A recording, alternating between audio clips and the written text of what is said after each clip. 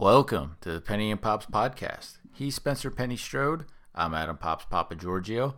Well, the NBA trade deadline for 2022 came and went, and the Magic actually didn't do as much as we all thought they would.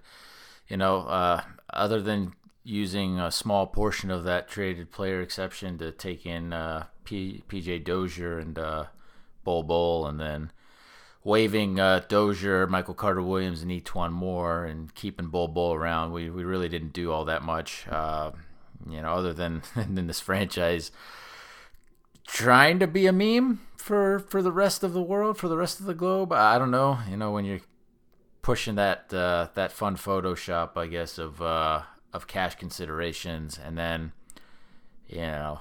having all that length with Isaac and Bamba and Bol, unrealized potential at this point. Go sign a guy like Taco Fall as the 15th guy at this point. I don't know what to say sometimes when it comes to decisions that are made and not made, because I really don't know why a guy like Terrence Ross is still on the team. Gary Harris, I hope we keep him long term. With Ross, obviously he just has not been good enough, neither defensively or even offensively. He's shooting in the low 30%, and he was playing like a guy trying his best not to get traded, and it worked out, I guess, because nobody wanted him for this go around. At least not for if you package him and Bamba. I mean, again, Bamba's like a top 5 block guy in the league. He can hit threes. Between him and Ross, like you can't get even a top 20 protected first round pick. That's tough. That's difficult. So, I commend the front office for not accepting 2 second round picks in that regard. But it's frustrating when you can't move guys that should have been movable, either because they purposely underachieved, or just nobody. Just people thought maybe we'd waive Robin Lopez and Gary Harris for nothing. That's, I hope the franchise doesn't waive either of them. If you want them, come get them. But, this franchise is trying to play nice, I think, because we have an ownership that has such a negative reputation all around the league. I think our front office has been playing nice with veterans or just guys in general that, if they want to go and play somewhere else, we'll meet your trade demands or your waive demands. And so if we play nice enough with enough agents and their clients, maybe that'll attract that big free agent, or that'll put us in the position to trade for an alpha superstar, top 15 type talent, top 20 talent. That's the goal in the end with all these assets that we have. And we'll see. I have my doubts with Weltham, but you got that extension. We're well in the middle of this plan, and I would like to get some answers on when we're definitively going to see Markelle Fultz and Jonathan Isaac on the court, because it's hurting not just the team but hurting them going forward. And it's great that they're getting around $16-17 million each this season, but there's not going to be a good second contract if they don't get on the floor. That's you end up doing them harm from a career aspect going forward as well. They've been they've been definitively just messing with this fan base's intelligence and patience, and I'm surprised so many people are tolerating this as they have at this point, but that's what happens when you're an irrelevant franchise, purposely trying to be at the bottom of the barrel so you can get another big draft pick. But I really do want us, for this episode, we focus on do we make any moves summer 2022 that make a dent and kind of kick off the, hey, we're trying to be good now. We'll either sign somebody to a huge offer sheet or trade for somebody, or is the focus still 2023? It better be 2023, no later than 2023, because if for some reason the plan is to push this out for at least another 2 years, that's not going to work. It's really not going to work. So there's a lot of thoughts that we share in this episode, be it about the trade deadline, what happened, what didn't happen, about guys currently on the roster, about Jamal Mosley, how it's kind of turning into Jacques Vaughn 2.0. I know it's early, potentially, but all the signs are kind of there that this could go really bad. And we could go into a situation again like during the Rob Hennigan era where we're, every couple years we're bringing in a new head coach or we're getting interim head coaches and so forth. So there's a lot we're going to go over in this podcast, and, strap in. Hope you enjoy the ride. Let's go. Hardaway straight down the lane, the power jam. Point guard on a 7'6" guy. Here's Lewis turning and he shoots. Yes! With 4 and 1 10 seconds. Here's Turkoglu for the win. That's a winner for the Magic. Hedo Turkoglu. Hardaway racing for clock and he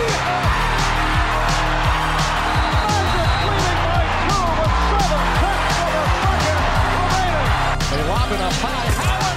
Oh, man! You gotta be kidding me! You gotta be kidding me! I have never seen anything like that! Oh, my goodness. All right, Penny, we have not done 2 pods in 1 week in a very long time, so hopefully we're not freaking people out by doing this. But I put the over-under on Magic trades this week at 2.5 deals, and we did half a deal. Something like that, yeah. I went over on the 2.5, and the Magic went hard under. It did not go the way I planned on it. We're recording Saturday night, so this is 2 days after the trade deadline ended. What the Magic did was they traded with Boston. They traded their 2023 second-round pick, which is top 55 protected, so it likely won't convey unless somehow we're like a championship contender next year. Right. Which isn't impossible, but unlikely. Well, yeah. To Boston for Bol, PJ Dozier, cash considerations to pay for our medical bills that our team keeps racking up like crazy, and Boston's 2028 second-round pick, which is top 45 protected. So that could convey, but it's 2028. We're in 2022. Yeah. That's not a big deal. So, Penny, the way we accepted Bol and Dozier was we used our TPE from last year's Fournier deal. So, we used up like $4 million of it, of what could have been as high as $17 million that we brought in. And we helped Boston get out of the luxury tax. And I don't know why we're helping Boston out like this for a second consecutive year, potentially. I know the Fournier thing didn't help them out last time, but we basically didn't use the TPE for much unless you really, really love Bol. But I guess, Penny, are you surprised as me that that's all we did? That's the bottom line. How surprised are you that we were kind of not very active at the deadline? Yeah, I didn't expect 3 deals, but I certainly expected one of our key trade assets to get moved. Obviously, none of that happened. But now Hammond and company get a second crack at a Thon Maker type, I guess. It's like when Hammond was with the Bucks and they had that one photo where it's a baby Giannis Antetokounmpo, John Henson, and then was it Miles Sanders? Wait, did I get no? It's not Miles Sanders. Larry Sanders. Yeah. Sorry, Miles Sanders plays for the Eagles, but Larry Sanders, where they're going from 3-point line to 3-point line, full extension. Yeah. You could literally do that with Bol, who's 7'2". Mo Bamba, and Jonathan Isaac. It's a fucking wingspan fever dream in Orlando now. Yeah, but I'm very stunned that Terrence Ross and Mo Bamba are here. I was secretly hoping Gary Harris would stick around.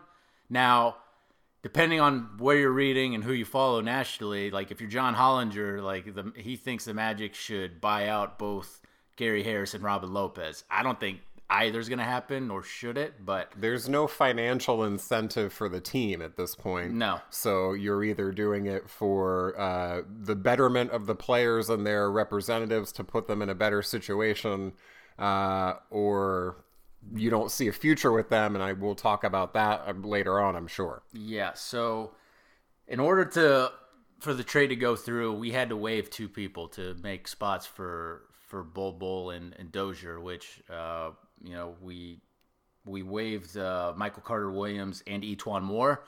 Michael Carter Williams, If he doesn't show up in winter of 2019, we don't make the playoffs. Like, bottom line, between him coming in when Isaiah Briscoe got hurt out for the season, which is crazy to think about how big of an impact that had, but that's how desperate we were for a competent point guard at that point. Yeah. Combined with, I guess, Kem Birch, like, taking over Mo Bamba's minutes off the bench. Like, we don't make the playoffs without that. And so Michael Carter-Williams is forever going to have a small place in my heart for what he did. And in Magic history. Well, of course, in Magic place, history, because, I mean, again, we do not make the playoffs, I don't think, without bringing him in. And it sucks for him because, when we brought him in, he was probably like 20 pounds lighter, and then we told him, hey, you're not going to really be a point guard on this team. We want you to be a small forward. He put on all the weight, and he's had injuries like crazy ever since, and I got to think there's a correlation to that. Yeah.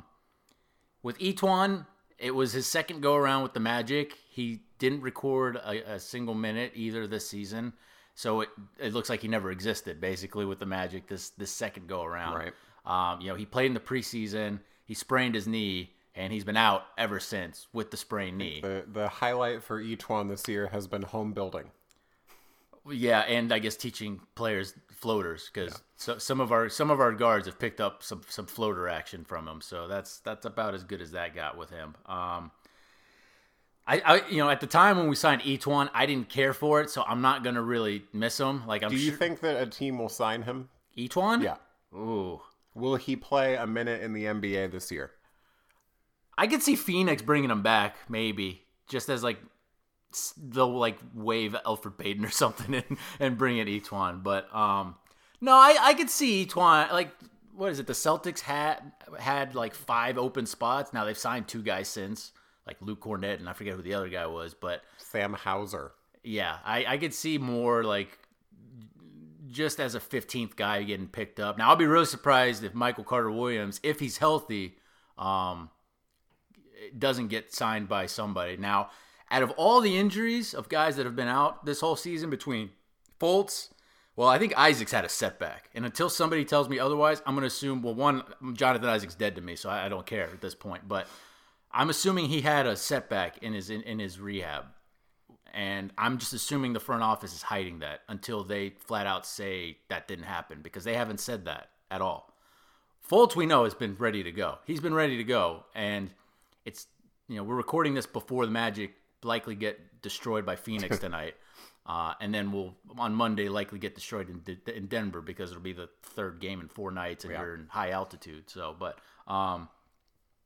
this after, of course, last night, Friday night, we got destroyed by Salt Lake City. Well, it was close, and then the wheels fell off, and then their bigs just destroyed us because Mo Bamba can't box anybody out. Whiteside, and Azubuike or whatever, but. Yeah, it was. That game was rough, but I don't think either one of them plays a minute in the NBA this season. Really, that's my prediction. I think Michael's injury is legitimate. Like, out of all of the injuries going into the season that I thought would last the longest, like, I did not expect Michael back before the All-Star break. Yeah. So, I saw something from like a couple national people that are like, should Michael Carter-Williams really still be out? His seems like the most long-term legitimate, his injury, but. Etuan Moore has like a sprained knee, and he could have probably been playing like in December, probably. Yeah.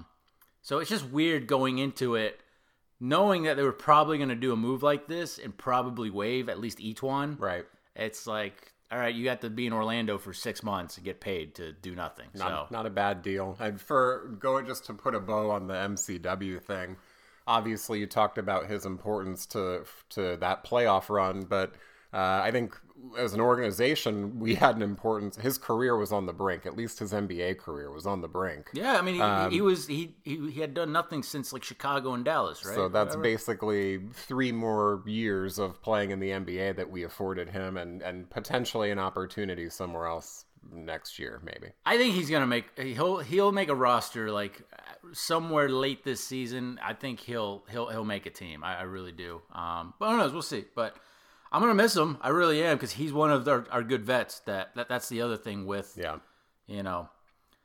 we got a couple Twitter questions that we'll kind of go over throughout this.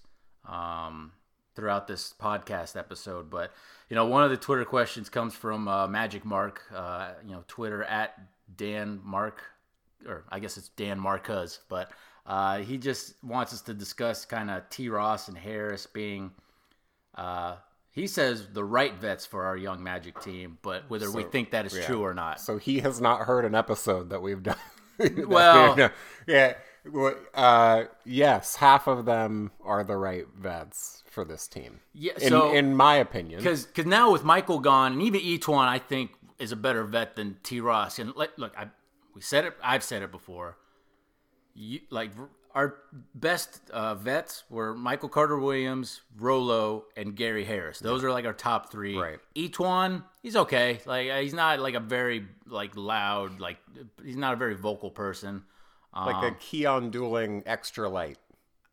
Extra light. I think Keon had a much bigger vet, like a homeless presence. Man's. Yeah, Keon homeless Dooling. man's Keon Dooling. Yeah, we'll go with Here's that. Here's a with question, and don't lose your train of thought here, but no question about it, Robin Lopez is a solid vet, right? Yes. And has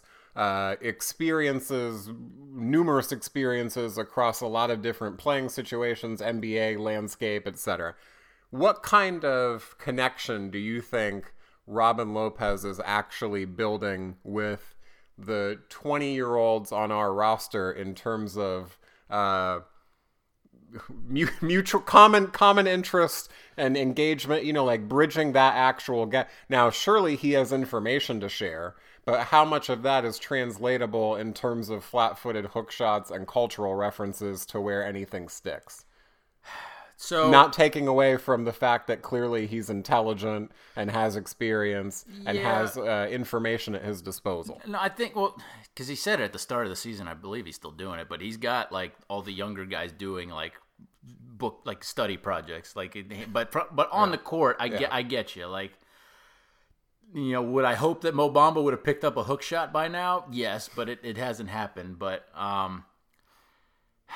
in that regard, not so much. But we don't know. We're not in the practices. We don't know. Right. From what I've understood, from what I've heard, I think Rolo is an actual valuable vet for this team. I really do. Whether he's actually teaching stuff to guys, in practice, or if they're just banging and just going at it or whatnot, I don't know. That's on the coaching staff too, to actually get that from their vets. So, I think Terrence Ross is the most cherished vet on the team, sadly. Cherished by who? By the rest of the players, by the young players. I think Gary Harris is the best vet and most important in terms of both having the actual on-court production to have your words carry weight. Yeah, no, of course. No, that's a huge deal, of course. Although Rolo's like a walking 2010 if we actually play him enough minutes and feed him the ball. Right. But that I'm saying that yeah. In my opinion, not taking anything away from Robin Lopez, is I think that bridge gets harder and harder to bridge that gap in terms of age and interest level and everything else, to have your words carry requisite weight. That's fair. I don't think Robin Lopez. I would say I don't think Robin Lopez carries the same vet presence that Udonis Haslem does, even though Udonis is he's 45. been with Miami for right. 16, 18 years or something. He by far is the longest tenured player on any team in the league. So, yeah, obviously that's not going to happen. That's why, if we're going really far back now, I would have really liked to have kept Vooch long term. But, I'm glad that Wendell Carter Jr. has been awesome. I'm glad that Franz Wagner's been awesome. I'm glad we have another draft pick coming. But you lose a lot of that, I guess, identity, a lot of that just team knowledge, that team history. And, you do need your fan base to kind of hold on to that. Because right now, Terrence Ross is the longest tenured Magic player on the team. I don't fucking like that. And, you had a good season and a half in a Magic jersey right now. I'm glad you love living here. I'm glad your family loves living here. You can get a home. You can keep your home here and come back in the off season. But I just don't see a purpose for T. Ross long term on this team. And again, he might be the most liked amongst his teammates as a vet, as a veteran player, but I don't think that makes him the best vet on the team. I agree. So one doesn't correlate with the other in my mind. But so MCW and Etuan got waived, and then PJ Dozier actually got waived too because he's out for the season. He's going to be a free agent this summer. Right. So I think he has a torn ACL, so he would have fit in nicely with this team injury-wise. But because we can't get a look at him, they just waived him. And I potentially would have liked to have maybe kept him another year to get a good look at him. But, now we have an open roster spot. The Magic have 14 players and then the two-way guys still in Brazdeikis and Admiral Schofield. So we have an open roster spot. Before we get, let's do this. So, do you think the Magic are going to use that 15th roster spot to sign someone from the G League, be it our G League team or someone else's G League team? Because I think it's between Giannis Tima, Hassani Gravett, Devin Kennedy, and I'm also throwing Taco Fall, who has a G League contract with Cleveland, because if you've got Bol and Bamba, you might as well get Taco Fall and just make it a full meme squad. Yeah, why not? The answer is they'll definitely use it.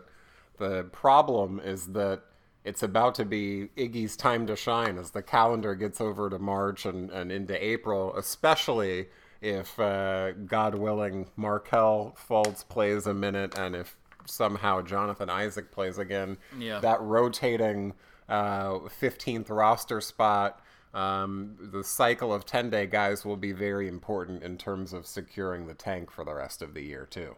Yeah, and can we talk about how weird it was last night that Suggs has, his Achilles is bothering him, and we're still forcing him to play, and it looked like it was causing him noticeable discomfort. The Portland game, I would have to refer to the box score for the total amount of minutes that he played, but from basically minute one in that game, it was very apparent that he was laboring. Yeah, he hurt himself on the second, first or second play of the game. I don't understand why he was out there for as long as he was in that game, and then again, with all of the other overprotective and cautionary measures going on, why you would even do anything to tempt the fate of the Achilles tendon is beyond me. Because he's already made the Rising Stars game.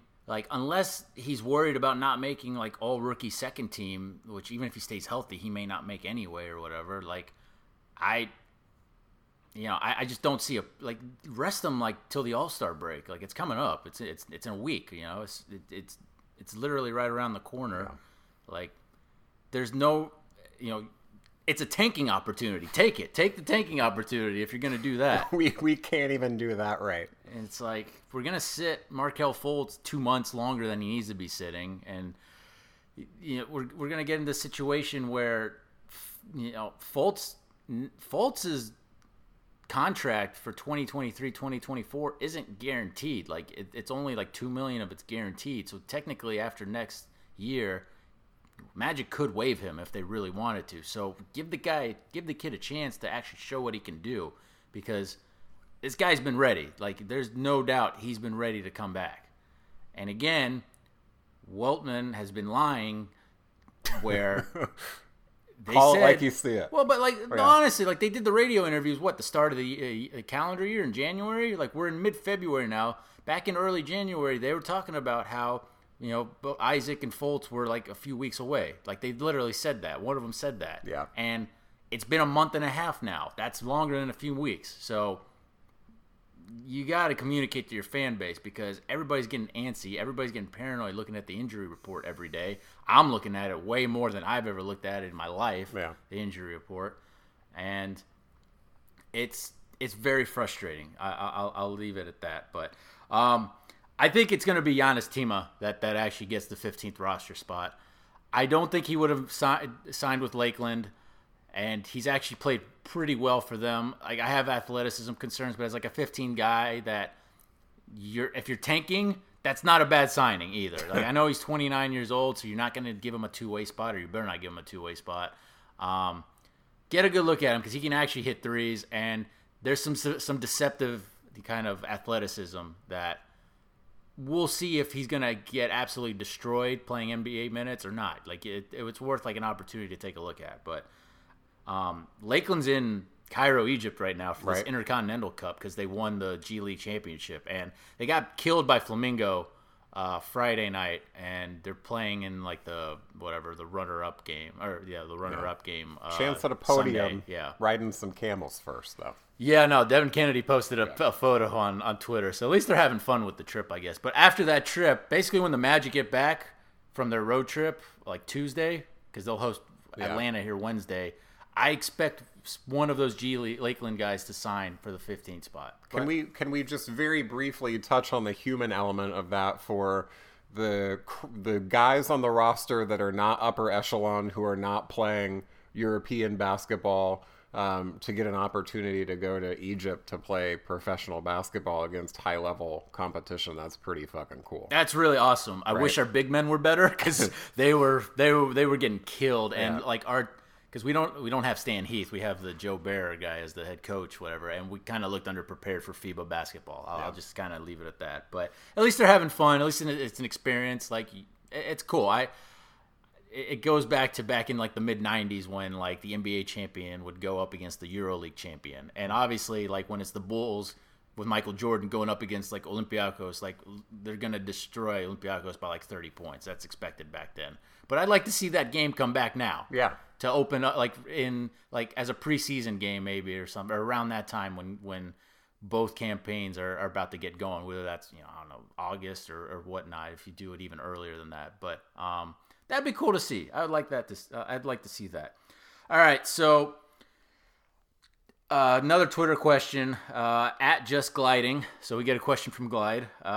So the question is, do you think we should have taken on some longer term money to get draft capital for any of the potential trade pieces we had? It's not like we will use our cap space. ... Yeah. I mean, the answer. I mean, if you look at our last episode with the trade scenarios, like neither of us picked a trade that involved us taking on salary that lasted longer than like another 2 years. It was basically like we take it for another year so it comes off the books in 2023. Right. So if you're thinking like money going into 2024 and beyond, I would have said no in that instance, because I honestly thought that if you combined Ross and Bamba and you would have taken back like money that goes through into next season to 2023, that you could have gotten like a top 20 protected first round pick. Like I really think you could have gotten that.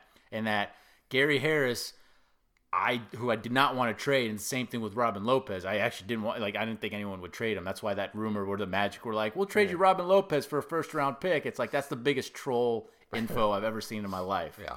Like that was never going to happen. But with Gary Harris, I would like to keep Gary long term. I would. He's 27 years old. I'm happy giving him Terrence Ross's contract. I'm not giving him more than $12-13 million per year. But Gary deserves more than that, most likely, with how good he is at both ends of the floor. So, I agree with you. I think, look, we're not going to use our cap space for anything meaningful this season. Or you mean the summer? Summer, yeah. So, but that being said, how much more draft capital do we need in terms of, if we don't hit in the draft this year, we're in trouble. Yeah, and so the Magic right now have the second worst record in the league. They're like a half game off of Detroit right now, who has the worst record in the league. Yeah. So, look, the Magic have not moved up in a draft lottery in 14 draft lotteries since 1994. That's a very, very long time. And people will say, well, the Magic are due, but that's not how the lottery works, especially when the formula's been tweaked. But that'll lead to another question right now, I guess. So at Yadi Yelp, so Yadi sent a question and we'll go over this now because I want to get because you're very pessimistic about the Magic making a move with cap space this summer. I do want to talk it out a little bit, where the question from Yadi is, if an established star were to be available in the summer, should the Magic trade for him, or are we still a summer away from bringing that vet star to take this team to the promised land? And I'm going to go over a few of them right now because that was kind of the inspiration for what I wanted to get into. But, my answer is it depends, and we'll see who you talk about here. there's basically 4 guys this summer that you can send a huge offer sheet to that are some sort of free agent, be it restricted. Most of these are all like restricted basically, but you got Miles Bridges from Charlotte, 6'6" forward. He turns 24 this summer. Yeah. You're going to have to give him the max to probably pry him out of Charlotte. That's something that he was on pace to win Most Improved Player. Now he's fallen off a little bit, but he's still averaging like 19.8 points per game. Last season he shot 40% from 3. I think he's in the lower 30s because his volume has gone up a lot, but he can shoot threes on top of his amazing two-way athleticism.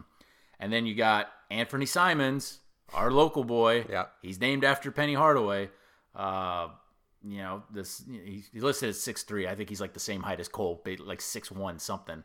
But he turns 23 this summer. He's in Portland. They just traded away C.J. McCollum because Anthony Simons is freaking amazing, and he could probably play well alongside Damian Lillard if that's the plan. But Simons is going to go from making under $2 million per season to maybe 20 plus. Right. Whether that's with Portland or not, that depends. And then I got 2 more. I got Jalen Brunson, who he's been great. He's 6'1". He's 25 years old now with Dallas. He's been a great partner with Luka. I know they just traded for, who did they just trade for? Yeah, Spencer Dinwiddie from Washington. Some people say that's insurance for if they can't bring Brunson back. Who knows? Maybe Dallas is like, we'll be fine getting rid of Brunson and bringing in somebody else to put alongside Luka. Who knows? But hard to think about bringing Jalen Brunson here when all it does is make me think about Rick Brunson. That's very, yeah, I guess so. I've never thought of Rick Brunson in like 20 years, it feels like. But weird magic killer Rick Brunson. And then my 4th one, because it's Robert Sarver, and they potentially screwed this up earlier, but then again, Bismack Biyombo's been putting up like 20-20s for them here and there, and JaVale McGee's look good. But DeAndre Ayton is 24 years old this summer. He's a free agent. Do the Magic would you send a huge offer sheet to one of those 4 guys? Because the last time we sent a huge offer sheet was like Paul Millsap in the Rob Hennigan era. That's like the last time we did that. Right. Do any of those interest you? Because I don't think any of those 4 are stars. No. Like you can't, no. If you're sending out an offer sheet, you have to get them, but then you have to be able to trade for like another, like for the alpha guy. Yeah. That's the thing. And are you willing to pay these guys $25, $35 million per season? A couple of these I actually probably would, because the cap's going up, the salary cap's up. Like we're gonna have somewhere around like $30-40 million of salary cap space this summer, right? Depending on roster moves that we make here and there. So it's possible that you can do that, and then you can still trade, because I'm going to talk about it now. A trade for an alpha that's under contract at the moment. You'll be you'll obviously be over the cap, but you'll be potentially under the luxury tax still. Of that crop of those players, 4 guys, the best player with the highest upside is Anthony Simons to me, and I think best case scenario is he's a number 2. So do you think that he can be a number 1? No, not right now. And also, I don't think he's going anywhere either. I'll say that. Portland's weird right now, man. I'm not going to assume anything with Portland, but I don't think he's going anywhere. I'll just really quickly to wrap up my viewpoint on that. I don't think any of those 4 guys moves the needle. Also, if you bring in Ayton, that means presumably you're sending Wendell Carter out for something else. I don't think do you play them together? I mean, Wendell can do it. He's 6'10". You could play them together. Here's the thing: he's not the problem with our lineup. It's the guy that's playing center next to him, Mo Bamba. We agree on that. And they didn't do it last night, and I don't know why they're not doing this. But Chuma Okeke's not starting, and he needs to be starting instead of Mo Bamba, because there's not much trade value to salvage left with Mo Bamba. Like I highly doubt, because he's going to be a free agent this summer most likely. Like you're going to offer him the qualifying offer. But you're not going to get much sign and trade value there with him, I don't think. Like if you're either keeping him for another year or you're letting him walk. That's my viewpoint with Mo Bamba. Yeah. But so out of those 4, actually, I think the potentially best one is Miles Bridges, actually, and he actually fills a need and fits what the Magic need, depending on how you look at the other guys. Because let's be honest, Obviously, our viewpoints on Jalen Suggs aren't super positive right now, but they're not, Waltham are not giving up on him anytime soon, I don't think. Yeah. Franz, we know, is great. Franz ain't going anywhere at the moment. So then you got to look at, all right, are they still in love with both Markelle Fultz and Cole Anthony? If they are, there's no reason to go for a Simons or a Brunson. Especially if you plan on which I like keeping Cole Anthony as a guy, as like the first guy off the bench. Yeah. Long term.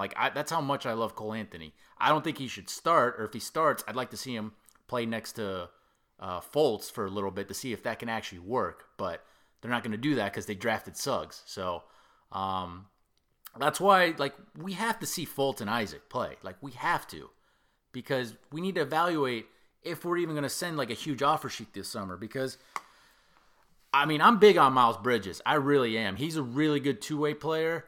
I'll go over a couple trade candidates here in a second now, too, who could potentially be more alpha-type guys. But one of those guys that's a trade that I have as a trade candidate is John Collins. Now, he's not an alpha either. No. But between Bridges and Collins, they would fill kind of that 4-role need, basically. And then you got to decide with Jonathan Isaac, is he really your guy? Is he the best player you got right now? Because I don't think he's going to he's going to see the floor this season at this rate. From the footage we've seen, I don't think he's going to make it on the court in March or April. And even why would you even play him in April? Well, because he hasn't played in forever. I'm saying from their perspective, why do you run him out there for 5 games at the end of the year? Yeah, because he's gonna look terrible most likely, and he's gonna have because rust plays a factor at some point. I don't care how great of an athlete you are. If you're not getting first team minutes on an actual NBA floor during a game, there's nothing like real no. You can, from any level of experience, you can simulate as much as you want. If it's not the real thing, it doesn't mean jack shit. So it doesn't. Yeah. So we're gonna have these guys set up to fail, basically, if we don't get them on the court. If they're healthy, you got to get them on the court because you're setting them up for failure, and you're setting up the team up for failure because we don't know what we have. And on top of that, you can't trade any of these guys. No. If you don't get them on the floor. You can't trade Isaac for anything. For pennies on the dollar. You cannot trade Isaac for anything right now. At least with Fultz, we've seen, he's been out 13 months. It's a lot recent than over a year and a half with Isaac, So it's frustrating. It really is. And so do you think John Collins is better than Bridges? Who do you rate higher? Ooh. I think I rate Bridges higher from slight potential, but both of them can shoot threes really well. Collins is shooting threes well this season. He's shooting 40% from 3.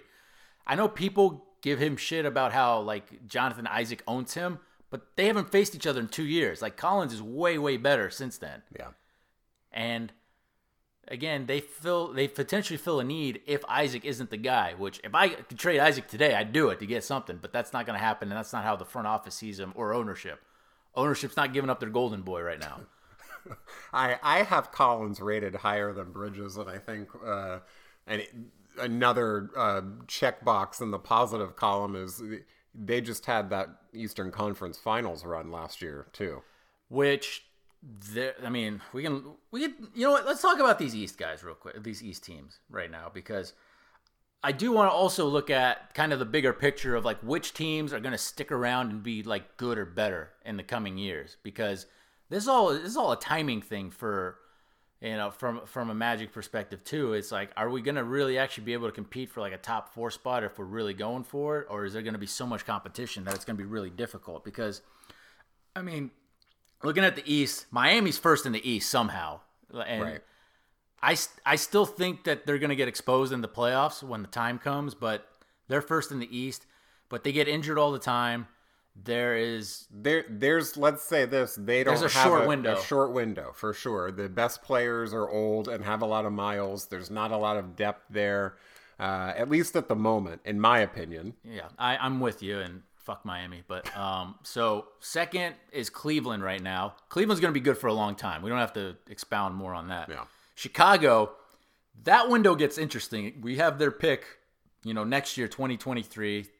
their first round pick. They're probably going to be really good, so that's going to probably be in the 20s. But I'm not sold on Chicago. because was it Levine's a free agent this summer, right? So, or actually, is it next summer? Anyway, but I'm sold on Chicago, but I'm not sold on Billy Donovan if that's possible as their head coach. But I mean, because DeRozan, he's going to start slowing down soon.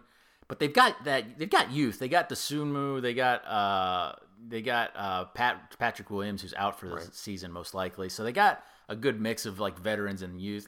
I think they'll still be good. Maybe they'll be mid tier. Who knows? I don't think they're a path blocker for contention if we get our shit together. Milwaukee, Giannis Antetokounmpo, they're gonna be in. They're there. They're there. Even if Drew Holiday and Chris Middleton somehow fall off, like they got the who I think is the best player in the NBA in my mind. People can disagree with that. Philly, I think Daryl Morey signed the Sixers death sentence. I did because I just don't think you can trust James Harden. And as long as Embiid is healthy, they're in the way. But if it's just Embiid, though, like even those Aaron Gordon teams could beat Philly at times. You know, it depended on the situation a little bit there. But I'll give you Embiid, but I mean he's racking up mileage quick, having to carry that team so much. Toronto is always good because of Nick Nurse and Masai, so I'm never going to count them out, even if no matter how you look at like Siakam or Fred VanVleet, but Scotty Barnes is good. Scott is like, there's no denying that. They got guys like Anunoby, like they'll be good. Boston, as long as they got Tatum and Brown, they'll be there, I guess. And Derek White too, which was a very good pickup for them. I thought that was a damn good trade, Derek White. Brooklyn, who knows? They got Ben Simmons now, so they got youth on their side. They got Durant on their side. We'll assume they're just gonna willfully throw money at any problems they have, and they'll be in it. Charlotte's in a dive. Charlotte's ninth right now in the East. They've lost like 6 in a row, and Gordon Hayward's out. And does Borrego lose his job if they don't make the playoffs this year? God, I hope not. I can see it just because Jordan's going to get impatient. Yeah, and that's why I think there's an opportunity to steal Miles Bridges away. If that's the guy you want to go get, because if you get him, then you can go and try and trade for a guy like I don't know, well, like Beal, like Donovan Mitchell. Like we'll go over that now here after I get through these standings. Atlanta, who we're talking about, is 10th right now. They're 26 and 29 in the East. I just don't think Trae Young's the leader for that. Like he's damn good. Last year seemed like lightning in a bottle after the coaching change. Yeah. And do you remember? God, was it 10 years ago now? The Jeff Hornacek thing. Suns team that completely overachieved. They didn't make the playoffs, but they set expectations so high after that they didn't live up to. Yeah. And then nosedived afterwards. I see that as the future for Atlanta personally. I had Atlanta as frauds coming into the season, and that one I got right. I got Miami wrong, but I got Atlanta right so far.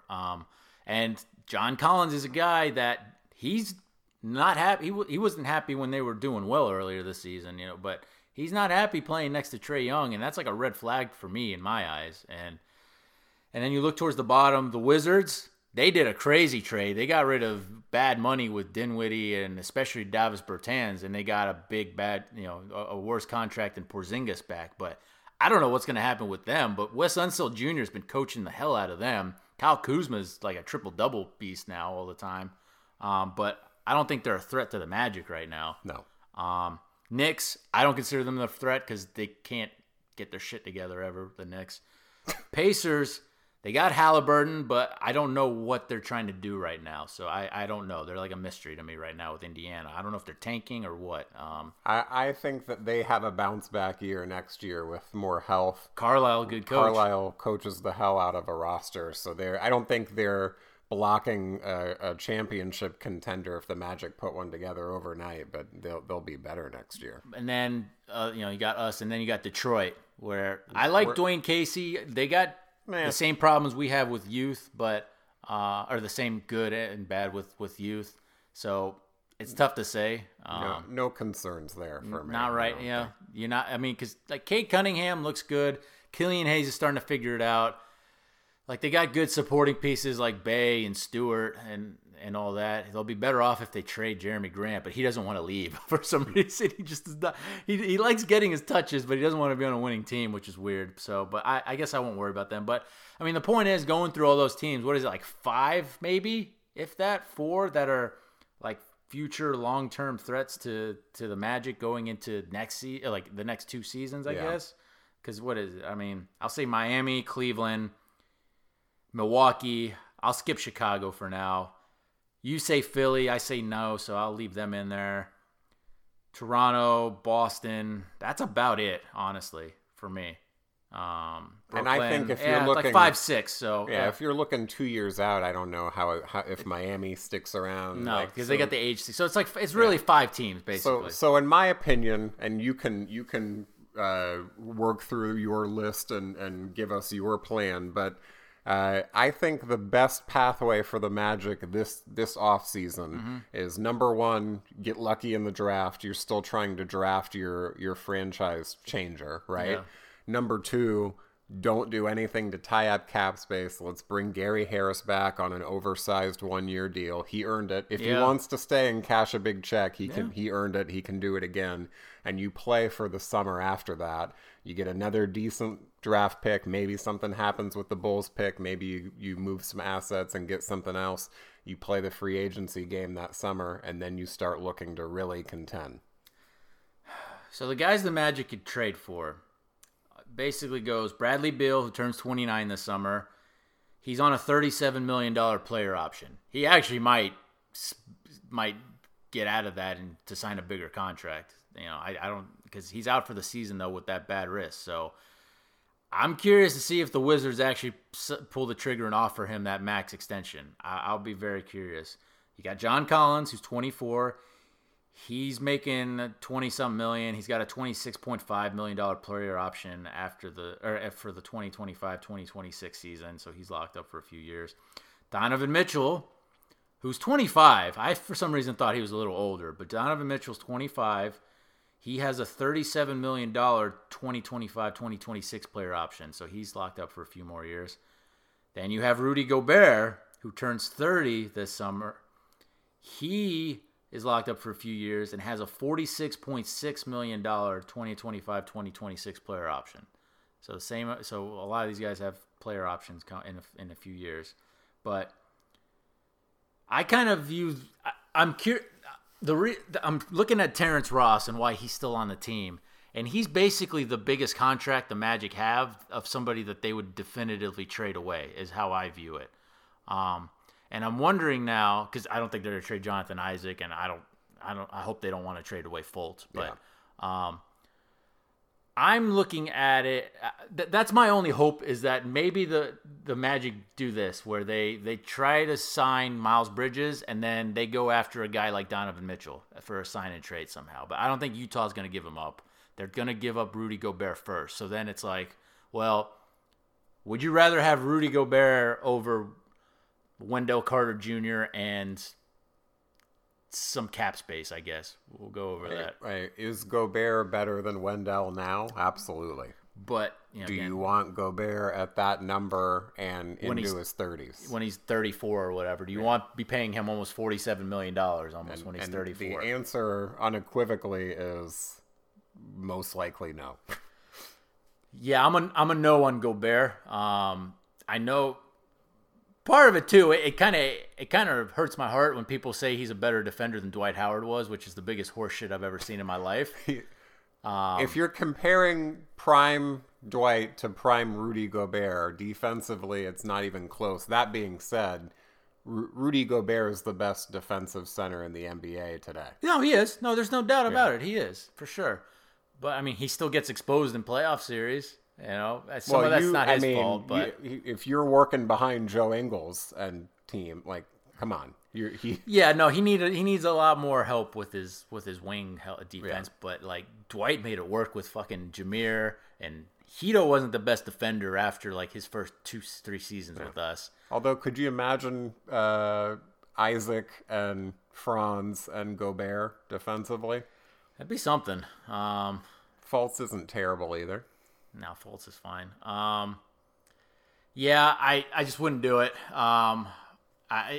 It's way too much money for a guy like Gobert. It's too much risk, and again, does even having a stalwart defensive center move the needle for the team as it's presently constructed? The answer, in my opinion, is not necessarily. Because then we might end up just being stuck like Utah is now, where it's like Mitchell's really good, and he is an alpha guy. He is. But for some reason, it has not. This is Utah's last chance. If it does not work for them in the playoffs, if they don't get to like a finals, like Gobert's probably gone. I doubt it's gonna be Mitchell just because he's younger and ownership's gonna definitely want to hold on to him more than Gobert. That's how I view that. But my plan would be, honestly, you send the big. Do I give him? I have to give a max. You send a max offer sheet to Miles Bridges. That's where I'm at for the summer. Most likely Charlotte matches, but at least you're pushing him to do that. And the Magic may not be the only team that offers it, but there's very few teams that can offer up an offer sheet like that. I think it's like us, San Antonio, and like a few others. So, but the problem is we suck, and that's why it's most likely going to go your way, where we're going to try and hopefully win next season, show that we've got good youth around us, and then make our push somehow, either via trade or via free agency in 2023 to become a contender. But it's the same thing that Rob Hennigan tried to do, and people, you can say the Magic are in a better position now than then, which is likely true. From an asset perspective, from a youth talent perspective, but one wrong move, and i.e. Serge Ibaka trade, and trying to make that leap from full on tank to progression. Yeah, and you got to get it right. Yeah. Here's one name just real quickly. What do you think about Julius Randle? Do you do anything there? I'm not a Randle guy. All right, are you? I don't think so. Okay.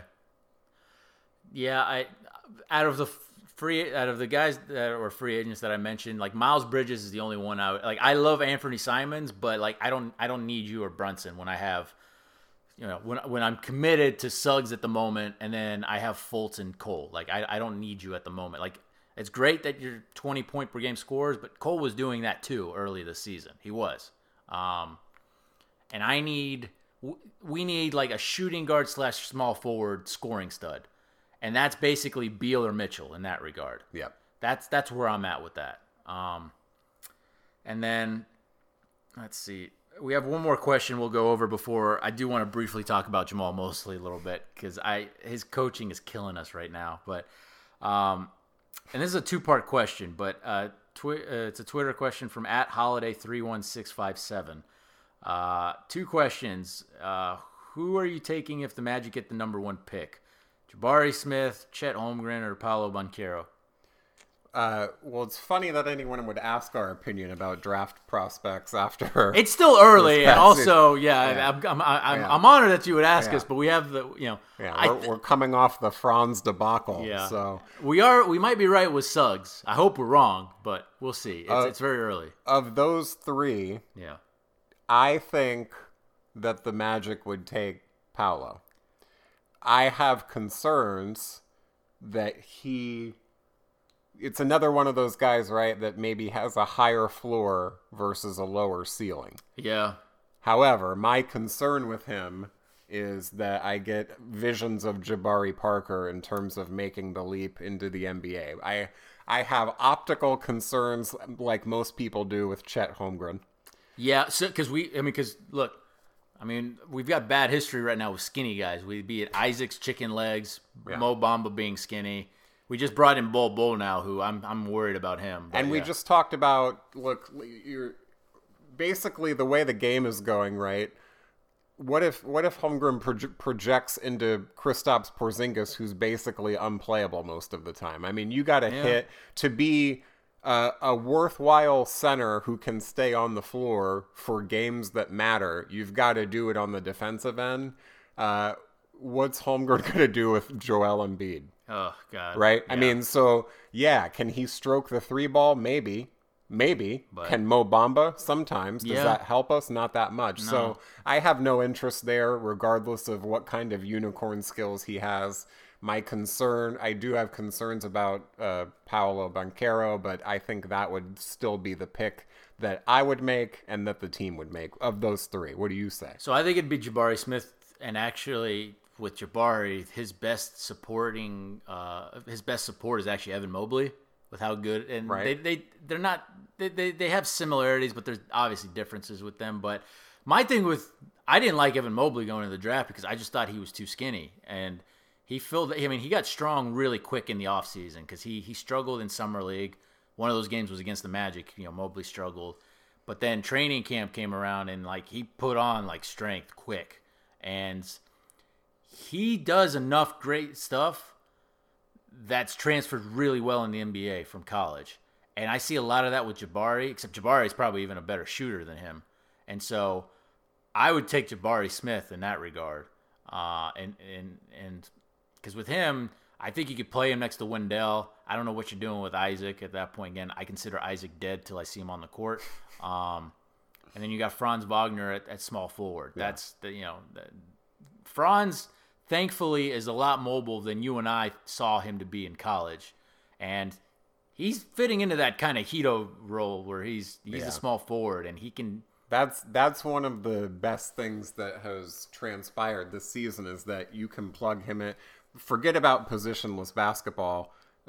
We needed a 3 because of the logjam, presumably in the front court. Yeah, and he for sure can play in 3. Yeah, for sure. So I think it'd actually be Jabari. Now, the Magic have stayed consistent with basically picking whatever their stats analytical program has told them, and the Magic had a monopoly on that till last year. I don't know if any other NBA teams are using it this season, but the Magic had literally had a monopoly on that. Yeah. So it'd be interesting to see if we hear any other teams having used that system, that stat system. But yeah, I think it's Jabari. Now there's the second part, or the second question from the tweet is, assuming the 3 above plus Ivy are gone, who are you taking if the Magic pick number 5? And my answer would be, I would actually trade the pick away at that point.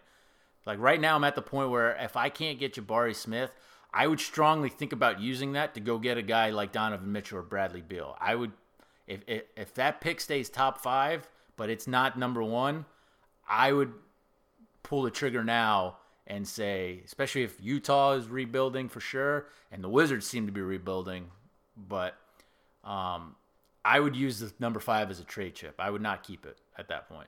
I agree with you that, again, we're trying to draft a cornerstone of the franchise this season. Yeah. And if that person's not available, then you kick the can down the road in whatever way that you can. To answer the question, I would draft Johnny Davis from Wisconsin just because it'd be fucking funny. It would be to have had a Johnny Davis head coach and then you have a Johnny Davis player. Yeah. Yeah, I'm with you on that. And he's good. Yeah. He is. Is he going to light the world on fire? I don't know, but I'm not going to fret as much about this draft as it did last summer because it clearly didn't work out because Franz shut me the hell up. But yeah, that's where I'm at with that. So we had some really, really good Twitter questions. I really do appreciate those on short notice. But the last thing I do want to discuss is just kind of Jamal Mosley and how I personally think he's like a worse coach than guys like Wes Unseld Jr., Willie Green, and even Ime Udoka, and all these guys are new this year. Yeah. I mean, Mosley's been on an NBA bench for 14 years, 14 seasons coming into this year, I think, and it's very apparent that there's still a lot of mistakes being made. And I'm worried that his staff isn't helping him either. The staff seems to be almost as inexperienced as him in some instances. Nate Tibbetts, I mean, they all have experience, but it doesn't seem like it at times. And then, we listen to a lot of podcasts. National media perception of Mobley just seems to point out how just sloppy the Magic play, how undisciplined we are, just how mistake-filled the Magic are when they're on the court. And I think that's had a large negative impact on guys like Chuma Okeke and RJ Hampton, who under Steve Clifford played really, really well when it was when they were a structured environment. In a structured environment, basically. Guys like Franz Wagner have been fine Like, they've been able to be creative enough to where it doesn't matter. But, until recently, and some of this because Chuma missed training camp in the preseason, and it took him a while to ramp up. But, Chuma finally figured out his own way to get touches. But, there's games where he'll go entire halves where he only gets, like, one shot up because he's not getting the ball. Yeah. He has to literally cut and just move like crazy just to get his hands on the ball. With R.J. Hampton and Suggs, I'll throw him in. I don't think they're just being played in the right position. And I get it, we're tanking. Let's be clear here. No coach is winning with this roster as it's presently constructed and with who's been cleared to play, right? Sure, man. I don't know, man. There's been some games that we've lost that a couple more wins here and there, but right. We're not Nothing talking about crazy. a winning team. We're not right? at 20 wins right now. Okay, I'm with you on that. Yeah. Sure, yeah. I agree completely. And look, from day one with that goddamn bell, we knew what we were in for. And you talk about there's going to be burnout no matter what, right? Like a Steve Clifford run team is running the team like a professional basketball organization. Yeah. Jamal Mosley is running the team like a college program. I was going to or say an AAU program. I was going to say right? AAU. And the problem with that, there's pros and cons with both, right? And oftentimes organizations will flip-flop if they want a stern dictator or a player's coach, and there's nothing wrong with that inherently, right? But the rah-rah shit is going to Burn get out. super thin, and in my opinion, It's getting there. he is buoyed by the fact that our young guys are actually gym rats who love the game and want to get better, and are playing through this type of constant negativity and the losses, and have kind of held each other accountable and pushed for progress and growth amongst each other. Look, the problem is It's a very supportive bunch. here's my biggest issue, and you pick up a lot of things oftentimes when coach is standing in front of the broadcasters and their microphones. Why is he consistently yelling at them to put their hands up when they're professional basketball players in the NBA and not 6-year-olds touching their penises at the YMCA? And I mean, Yeah. you yell at people that need a reminder. Yeah. You don't need to talk about hands up on defense for the entire possession for 48 minutes when you have professional basketball players. And again, the fucking bell. Yeah. That's where I'm coming from. And so, yeah, you're right about our youth because, like, I'm not in the locker room. I haven't been in the locker room in over 5 years. But, I trust Philip Rossman-Reich when he says that this bunch is much more engaged than, like, the Jacques Vaughn, Rob Hennigan bunch was, as far as just they support each other. Like, you have guys like Cole Anthony, like even R.J. Hampton, like Fultz. They all are very supportive of each other. They put in a lot of work. Like, I don't doubt anyone's work ethic out of any of those youth guys except Mo Bamba, basically. Because Mo Bamba's problem, and people like to forget this, but Mo Bamba had like an oversleeping problem sometimes where there's 1 or 2 games that he missed due to suspension. Actually, it was 1 game. It was in Dallas because he overslept and missed practice or whatnot. But you've seen it with Clifford. You've seen it with Mosley now. Mo Bamba does not have a long-term future in Orlando. But I went past the point here. But these guys are very supportive of each other. But you're right. It gets to a point where if they're not believing in the coaching staff or in the head coach, that rah-rah act, it's going to wear out really thin. And it got really close this past weekend where we got obliterated at home against Memphis and Boston. And it's very concerning that, look, I get the stadiums are empty or there's 10,000 Boston Celtics, jerseys or whatnot being worn in there sometimes by opposing fans. But it's very concerning that we just do not look good at all at home. Where most bad young teams, I don't care how empty it is or how bad the environment is in the building, they get up for being good at home. And they're not doing that. We have a better record on the road than at home, and that's been the case all season. And And it's going to just wear really thin where, when we got the doors blown off us in at home against Boston and Memphis, like that was the first time definitively where back-to-back games the team just looked dead. Like they were really out of it. They were not feeling it. And thankfully they got that win in Portland on Tuesday, because I think that kind of is keeping them afloat, because they're going to likely get crushed in Phoenix tonight. They're likely going to get crushed at Denver on Monday. Who knows? Maybe not. Could be like an R.J. Hampton. Well, R.J. Hampton's not playing, so could be some type of surprise performance there. But the Magic, you hopefully, well, if you're hoping that they tank, maybe you don't hope this, but the Magic are likely going to pick up some more wins here towards the end of the season, because the schedule does get easier. Yeah. But then again, all these games are at home, and we've been terrible at home. Who knows? But I am worried long term, and if it keeps going like this with Mosley, where it looks like he's more of a cheerleader than a head coach, it would not shock me if they pulled the plug on his tenure this offseason, because it could really do some damage, and it could be a repeat then of the Jacques Vaughn, Rob Hennigan era right then and there. And you don't want to be in a situation where every 2 years you're going to a different head coach, because we saw how that did not work out. And that had impacts on free agency and trades. It did. It had a huge, when we had Scott Skiles and we tried to flip the switch on, we're trading Tobias Harris for Bino Udrih, not Bino Udrih, for Brandon Jennings and Ersan Ilyasova. Right. Or then, I don't know if Vogel wanted this or if Hennigan wanted it, but you're then trading Oladipo and getting Ibaka back, which I liked the trade at the time. I did. I didn't like including the pick because I wanted Sabonis. Yep.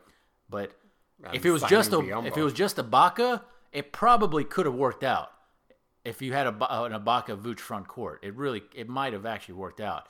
But when you sign Biyombo to the max, that just got clogged up, and you pushed their best player to the side for a second and pissed them off. And thankfully, Vooch was able to actually overcome that. But that just led to a disaster, and it was over from there. It was done. So you're right about just the way Mosley's going about it right now. It's not good long term for the team, and we're gonna see. You got any other closing thoughts before we get out of here, Penny? I just can't believe that the guy has a bell in the practice facility.